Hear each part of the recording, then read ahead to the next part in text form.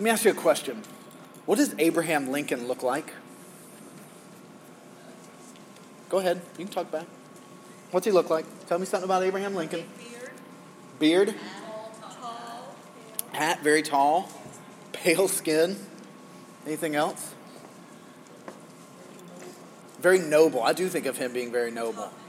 A top hat, kind of wrinkled face, old. How do you know that? From the Lincoln Memorial. It's on our money. I was asking Barb yesterday. I was like, Abraham Lincoln is on the $5 bill, right? I never carry cash anymore. I know he's on the penny.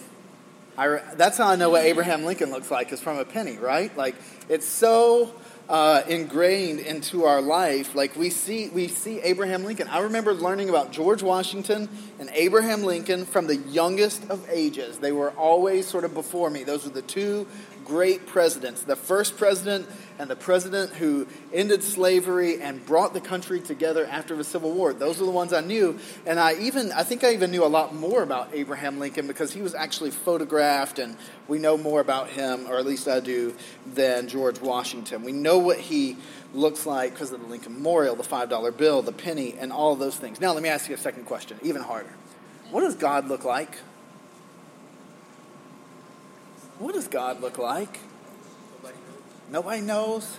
It's such a tricky question because I totally got into this show this summer called The Good Place. I love it. I blew through all 3 seasons. I think it's fantastic. It's a profoundly spiritual show that comes on NBC. There's a show that came on CBS last year called God Friended Me. I never watched an episode of it. I think it was from all I understand, it's a pretty good show. I don't know that you ever see God in the show. I don't know. When I think of God in pop culture, I think of Morgan Freeman.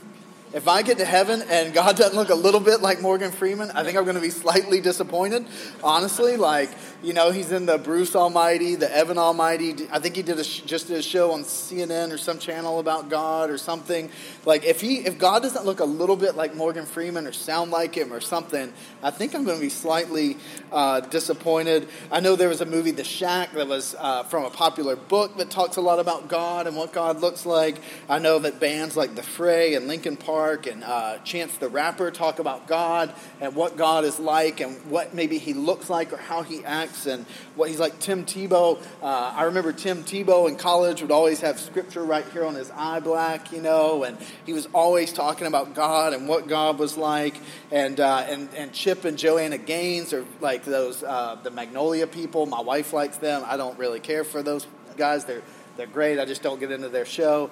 But I feel like the nation has sort of swept through with the influence of the Gaines, and they talk about God and what God is like, and we're constantly wondering what God is like, and even more maybe, what does God look like, since we have never seen God like we've seen Abraham Lincoln. But the Bible doesn't make this a huge mystery. The Bible tells us exactly what God looks like. If we want to know what God looks like, we look to Jesus, according to the Bible. If we want to know what God looks like, we look to Jesus. Now, this is off the notes, which always means I could potentially get in trouble. But our culture tells us a lot of what Jesus looks like, and therefore what God looks like. Like, I remember seeing as a kid, Jesus wore a white robe, and he looked like a hippie with sandals, and he always had a beauty pageant sash that was blue, and he had long, beautiful blonde hair. I've seen Jesus with dreadlocks. I've seen Jesus who looks very Middle Eastern. We always want to know what he looks like. I don't think his physical appearance is as important as his character and who he was. And when we want to know what God looks like, we look to Jesus and we look at who he was and what he talked about and what he was like. Because Jesus and the New Testament writers they both say something that's really important. Jesus doesn't just say, this is what God is like. He says, I am God. And I am God with skin on. So if you want to know God, you know me. And that's a crazy, crazy idea. If it's not true, that makes Jesus the craziest human being who ever walked planet Earth. But if it is true, we've got to look into that. And so I want us to look at a passage of Scripture today. It's actually a hymn. So Paul has written this book, this letter. We get it in the Bible as Colossians. It was really a letter that was written to a network of churches. So you got all these small towns. So it would be like you got Charlestown, the West End, the North End, East Somerville, all these little neighborhoods. And so Paul is writing a letter to that area, like a series of neighborhoods and little churches that meet him. And the region is called Colossae. And so what they would do is they would say, okay, read this letter in Charlestown, then you pass it over to the North End. And they would read it in the North End. And he's writing this letter to these churches in this area called Colossae. And as he's doing this, he's telling them what it looks like to believe God and to follow God. So the first half of a lot of Paul's letters, including this one, are talking about what it looks like to believe right about God. And then the next part is talking about what it looks like to live that out. So the first part, how to believe God. The second part, what your marriage looks like as you follow God. Or how you handle your money differently, or how you learn, or how you work, or all of those things. He's talking about that. So the first half is right belief. The second half is about right living. And in the part we're going to read today, he kind of takes a time out from what he's talking about. He's setting everything up, and he's going to take a time out. And he's going to quote a hymn. He's going to quote a super early hymn that the first church was singing. Some weeks we sing here, by the way. Some weeks we don't. We're not today. We'll sing again on the 29th. So he's going to take a time out from his letter, and he's going to give the words to a song. All right? And what we're going to read today is just two verses to a song that the church sang in the first 30, 40 years of its existence. And so we're going to start in verse 15. Let me read it to you if I can. Now he is the image of the invisible God, talking about Jesus. He is the image of the invisible God, the firstborn of all creation. For by him all things were created, in heaven and on earth, visible and invisible, whether thrones or dominions or rulers or authorities. And all things were created through him and for him. And he, Jesus, is before all things, and in him all things hold together. All right, that's the end of the first verse. Now here comes the second verse, the second stanza. And he, Jesus, is the head of the church, or the head of the body, the church. He's the beginning, the firstborn from the dead, that in everything he might be preeminent. For in him all the fullness of God was pleased to dwell, and through him to reconcile to himself all things, whether on earth or in heaven, making peace by the blood of his cross. So he's writing this letter to this network of churches. They're struggling. They've been hearing bad theology. It would be like somebody coming in here today and saying, hey, Jesus might be the way to know God, but there might be 6 other ways. And everybody's kind of like, oh, man, what's going on? Is that true? Is that not? And so Paul is writing this letter to address some bad belief that they've picked up. And in it, like he's giving this hymn. And in the first part, those first 3 verses, 15 through 17, he's saying Jesus is God over all creation. He is the image of the invisible God, and he created everything, and everything we see, and even the things we don't see, were created by him, and they were created for him. And that second part, he's talking about Jesus and redemption in the church. So the first part's this big, like planets, think Milky Way galaxy, think universe. And then the second part is think about right here, God in us and God among us, and that is what he's talking about. So I want to go through really quickly, verse by verse, if we can, and just share a few things with you.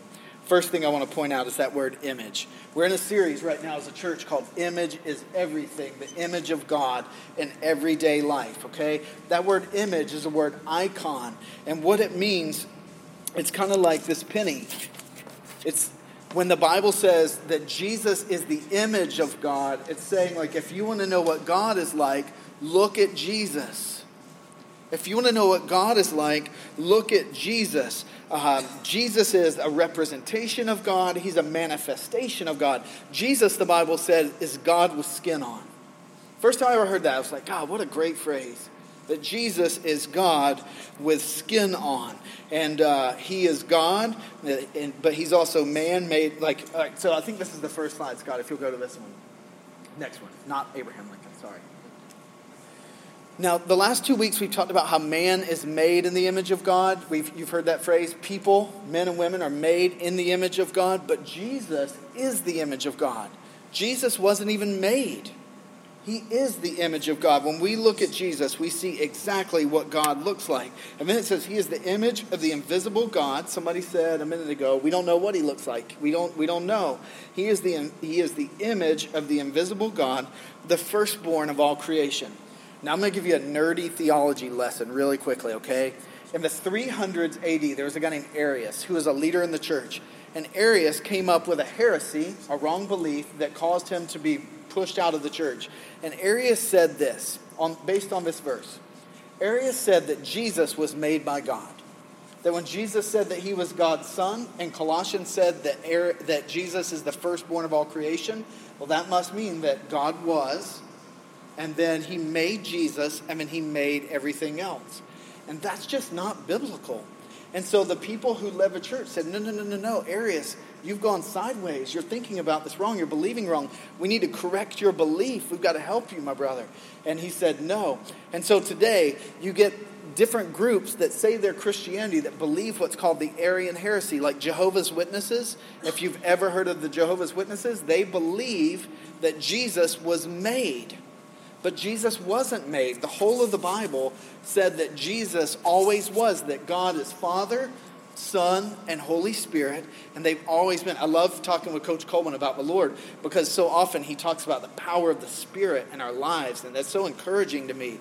God the Spirit, God the Son, God the Father, they always were, they always are, and they always will be. So when it says Jesus is the firstborn of creation, that doesn't mean he was actually born.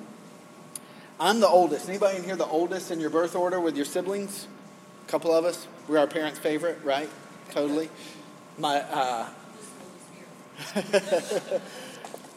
When the Bible says that we're the firstborn, see, today parents can't say they have a favorite. I don't know if you're first, second, middle, last, wherever you fall. We would never say today we have a favorite. In the Bible, the firstborn may not have been the favorite, maybe they were. The firstborn always got, unless something funny happened, the firstborn always got the greater share of the inheritance. The firstborn always got the greater share of the inheritance. So when the Bible says that Jesus is the firstborn, it's not talking about birth order. It's talking about prominence before God and how he's valuable. And all of us as his brothers and sisters and his spiritual children follow after him. Jesus is the firstborn over creation, meaning that everything sort of comes after him, but he is privileged and he's over all of us. And so it goes on in verse 16, it says, "For by him all things were created in heaven and in earth, visible and invisible, thrones or dominions, rulers, authorities, all things created through him and for him." Jesus is the head. Jesus is the head of all things in the church. Now, this is not true for the world, and we don't hold people outside of the church accountable to the same standard that we live in. But here in Christ Church Charlestown, in this church, and the people of faith, Jesus is to be the head. And so it goes on in 17, it says, "And he is before all things, and in him," I love this, "all things hold together." I read this week in the news that they found a planet somewhere way far away that has water on it. And we could never get to it because I believe it says 111 million light years away or some ludicrous amount of distance. But it has water and it could even be inhabitable potentially. Listen, Jesus is in control of this planet and all of them. And with the snap of a finger, he could snap and they would all just fall forever into the abyss. Because he holds everything we see and everything that we are together. Now, that's how Jesus relates to creation. Let's look at how he relates to us, the church, verse 18. "And Jesus is the head of the church, the body. He's the beginning and the firstborn from the dead, that everything he might be preeminent." He's the head of the church. Jesus died on the cross so that we can have relationship with God. And out of that, he gets to be the boss. So a Christian is not someone who goes to church. A Christian is not someone who does good things. A Christian is not someone who gives money away to good causes. A Christian is one who has said, Jesus is the Lord of my life. And a church is a gathering of people who together have made that confession. So in the church, can I tell you something? My name's JD. I'm the pastor. We moved here 3 years ago from Greenville, South Carolina to start Christ Church Charlestown. But I'm not the head of this church. Jesus is the head of the church. Jesus is the pastor of Christ Church Charlestown. Some of you were telling me your families go to church as well, and Jesus is the pastor of that gathering of people. And if Jesus isn't the head of a church, if this is your church, you need to hear this. If Jesus ever ceases to be the head of this church, then we've just become a country club. And we may as well just close the doors. And a lot of churches in our country, Jesus has stopped being the head of those churches, and they're dead. You ever walked into a dead church? You ever walked into one, Coach? Like, I've walked into dead churches. My dad was not a Christian. My dad became a Christian like 3 hours before he died, right? But about 6 months before he died, he decided he was going to go visit churches because God was starting to reel him in and grab his heart. And my dad said one day, he woke up, he was like, I'm going to a church. He goes to this church. He said it seated, I think I've told you a story before, Mark. He said it seated like 500 people. And the church is starting at 10 o'clock, and he walks in, and it's like 10:02, and there's 15 people in there. And I said, what'd you do? He said, I got up and walked out. I said, why? He said, if Jesus is alive and he's the head of that church, there should be more people sitting in there. I was like, dang, my dad he's not even a Christian. He got that right. Like he figured that out. He got it right. Like Jesus is the head of the body. He's the head of the church, and he earned the right by dying on the cross to be the head. So the biblical word for a pastor is an under shepherd. Jesus shepherds the church. I'm an under shepherd. And that's all I am. I work for Jesus. We all serve Jesus. He is the pastor of Christ Church Charlestown. So a church without Jesus as its head, just close the doors. Go home. Stay in bed. Go to the Boston Harbor. Go watch a baseball game. Go do whatever you want. But here we worship Jesus. We listen to Jesus. We follow Jesus. We serve Jesus. We obey Jesus. Now, I love this phrase at the end of verse 18. If you still got your Bible open, look at the last word in verse 18. It says, he is the beginning, the firstborn from the dead, because he rose from the dead 3 days after they crucified him, that in everything he might be preeminent. Preeminent. That means first place. First place. Jesus wants to be preeminent in our lives. If you'll go to that next slide for me, Scott, I think I've got it over here. Jesus deserves to be preeminent in our lives. If you write anything down or put anything in your phone or take a photo of anything today, get this. Jesus deserves to be preeminent in our lives. That means before and over everything. So often, we just want to make him prominent in our lives. Prominent means important. Preeminent means first with no clear second. Prominent is important. Like, I want Jesus to be prominent, but I also want my wife to be prominent, my kids to be prominent, my comfort to be prominent, people liking me to be prominent. I got all these things I want to be prominent and important in my life. Jesus says, I don't want to be prominent. I don't want to be a piece of the cake. I don't want to be a piece of your life. I don't want to be a piece of your schedule. I want to be the whole thing. I want to be preeminent over everything. Now, how many of us, if we're being honest, say, dude, Jesus over everything? That sounds really hard. Like for me, that seems really hard. Can I give you an encouragement? It's impossible. It's impossible. It's impossible to put Jesus first in everything. And that's where grace comes in. And God helps us by his grace to do things for us that we could never do for ourselves. And that's why we need Jesus. My boys are 10 and 7, and in the last year and a half, they became followers of Jesus. And I tell them all the time, you need Jesus. You're great kids. You're amazing kids, but you're not perfect. Noah messed up this week so bad, like, when my kids mess up, like I had to almost bite my hand sometimes not to just lash out irrationally at him, right? He messed up so bad, and he doesn't like to apologize either. My son doesn't love to apologize. Sorry, Dad is really not in his vocabulary most of the time.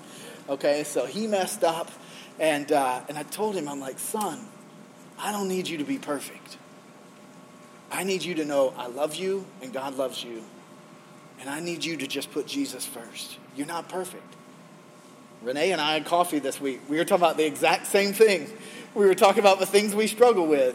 Renee, you don't need to be perfect. I don't either. We need Jesus to be preeminent in our lives and let his grace change us from the inside out. It says in verse 19, for in Jesus all the fullness of God was pleased to dwell. Modern translation, Jesus is God with skin on. You want to know what God looks like? Look at Jesus. All of God's being was living in Jesus. If you want to know how God thinks about loving enemies, look at Jesus. If you want to know how God thinks about serving people, look at Jesus. If you want to know how God thinks about sexuality, look at Jesus. If you want to know how God thinks about poverty, look at Jesus. If you want to know how God thinks about politics, look at Jesus. If you want to know how God thinks about social issues, look at Jesus. If you want to know what God thinks about generosity, look to Jesus. If you want to know what God thinks about faith or family or anything on planet Earth, look to Jesus. And I promise you, if we look to Jesus, we'll figure it out.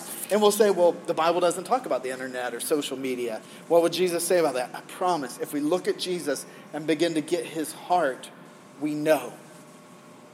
We know.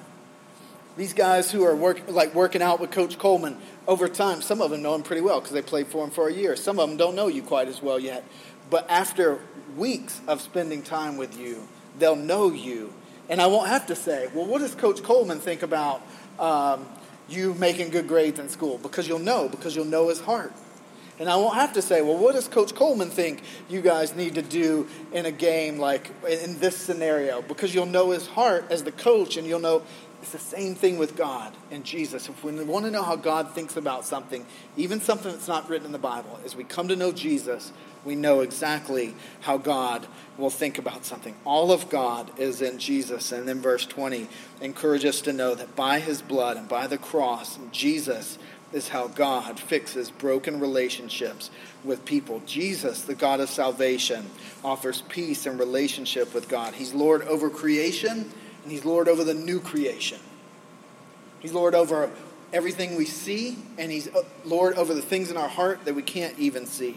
Jesus is a big deal, and he should be preeminent, not just prominent. So I want to tell you, there's three things I think, no matter where you are today, there's three things I would encourage you to do. If you'll go to the one-word slide here. I think Jesus is worth exploring. If you're not a follower of Jesus, if you didn't grow up with faith, sort of as a person who grew up believing in Jesus, I think Jesus, first of all, is worth exploring. Now, I'm going to tell you, don't put your hope in a church or in a Christian. Carson had a crazy situation this week where his wife had, he's not here today, but his wife had told us while we're in between houses, Lana had said, if you need to order anything for the church, just send it to our house.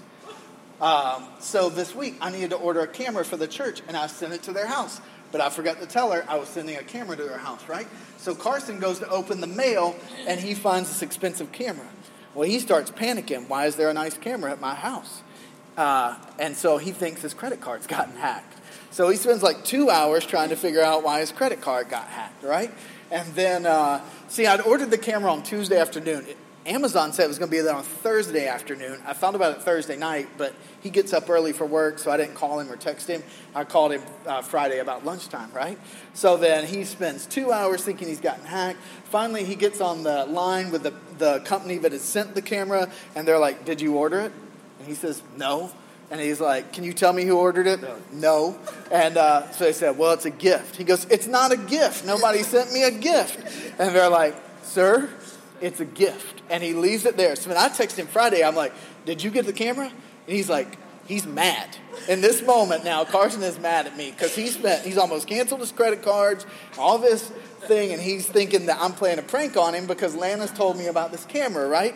And so he's like, well, it doesn't have a lens. I'm like, I know. Kayla had the lens. I've got the camera. He's like, you are messing with me. But we're texting. So, sometimes when you're texting, you can't tell if somebody's mad or laughing. I think he was mad. He's not here today. Let's hope and pray he's not mad, right? So all this is going on. Finally, Alicia brings in the camera this morning. Listen, if Carson's relationship with Jesus is based on me, I will always let Carson down. If your faith is based on Coach Coleman, he will let you down. If your faith is in a church, your church is going to let you down. Jesus is worth exploring. And if you explore Jesus by exploring another Christian or a church, they will always let you down. Will always let you down. But Jesus will never let us down. He will never let us down. If we want to know what God is like, We look to the image. We look to the source. We look right to Jesus to know what God is like. And that doesn't mean that there aren't people worth following. Man, we had a prayer night a few weeks ago. Miss Rochelle came and she prayed. And afterwards, Natalie was crying when Miss Rochelle was praying. And we left. And Natalie said, I needed somebody in my life to pray like that woman prays. Man, when she talks to God, like when she talks to Jesus, it's like he is in the room, but she knows who has the power. And we needed to hear and experience that night, you know. We needed that. But listen, she's going to the source. She's going straight to God, not performing for anybody. We need that in our lives. Go explore Jesus. Look to the source. You know how the FBI or whoever trains on counterfeits, you know how they tell you how to find a counterfeit bill? You never look at counterfeit money to find counterfeits. You look at the real money so well that you know a counterfeit when you see it. If you want to know what a counterfeit God, a counterfeit belief, a counterfeit Christian is, go look to Jesus. He's the source. He's the real thing. If you're a guest or even if you're a regular, on this table here and over there is a book that you're welcome to take today. It's called Capturing God. It, in 75 or so pages, talks about if you want to know what God is like, it's going to give you an image for it. Renee's been reading. He says it's pretty good. I've read it before. I think it's really good. Second thing I would encourage you to do is beyond exploring God, I would encourage you to believe God. Believe Jesus. There comes a moment where you have to stop exploring and you have to place your faith. An honest exploration of Jesus will always point you toward God. In 20 years of being a pastor, I've yet to meet someone who explored God honestly, who didn't end up believing God. I mean, I've seen people who are hardcore atheists and agnostics come to faith in Jesus because they explored, after they did an honest exploration of God, they came to believe God.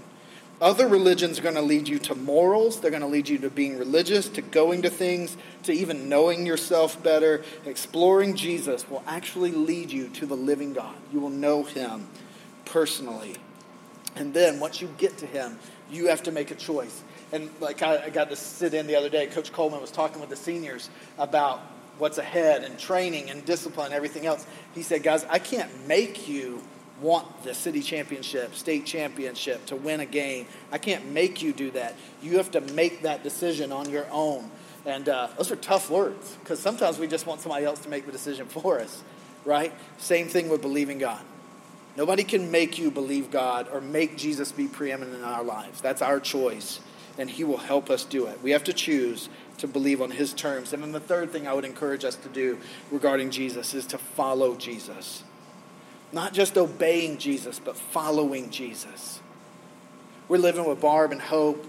It's been a great first week. Some of you have asked, how's it been? Like, we're still there. We're still friends. They're still here this morning. We're loving it. Our kids are loving her cats. She has the most beautiful cats ever. It's been awesome. The boys have kind of a big sister who kind of leaves them alone, which is the greatest kind of sibling ever, right? And it's been so good so far. Like, I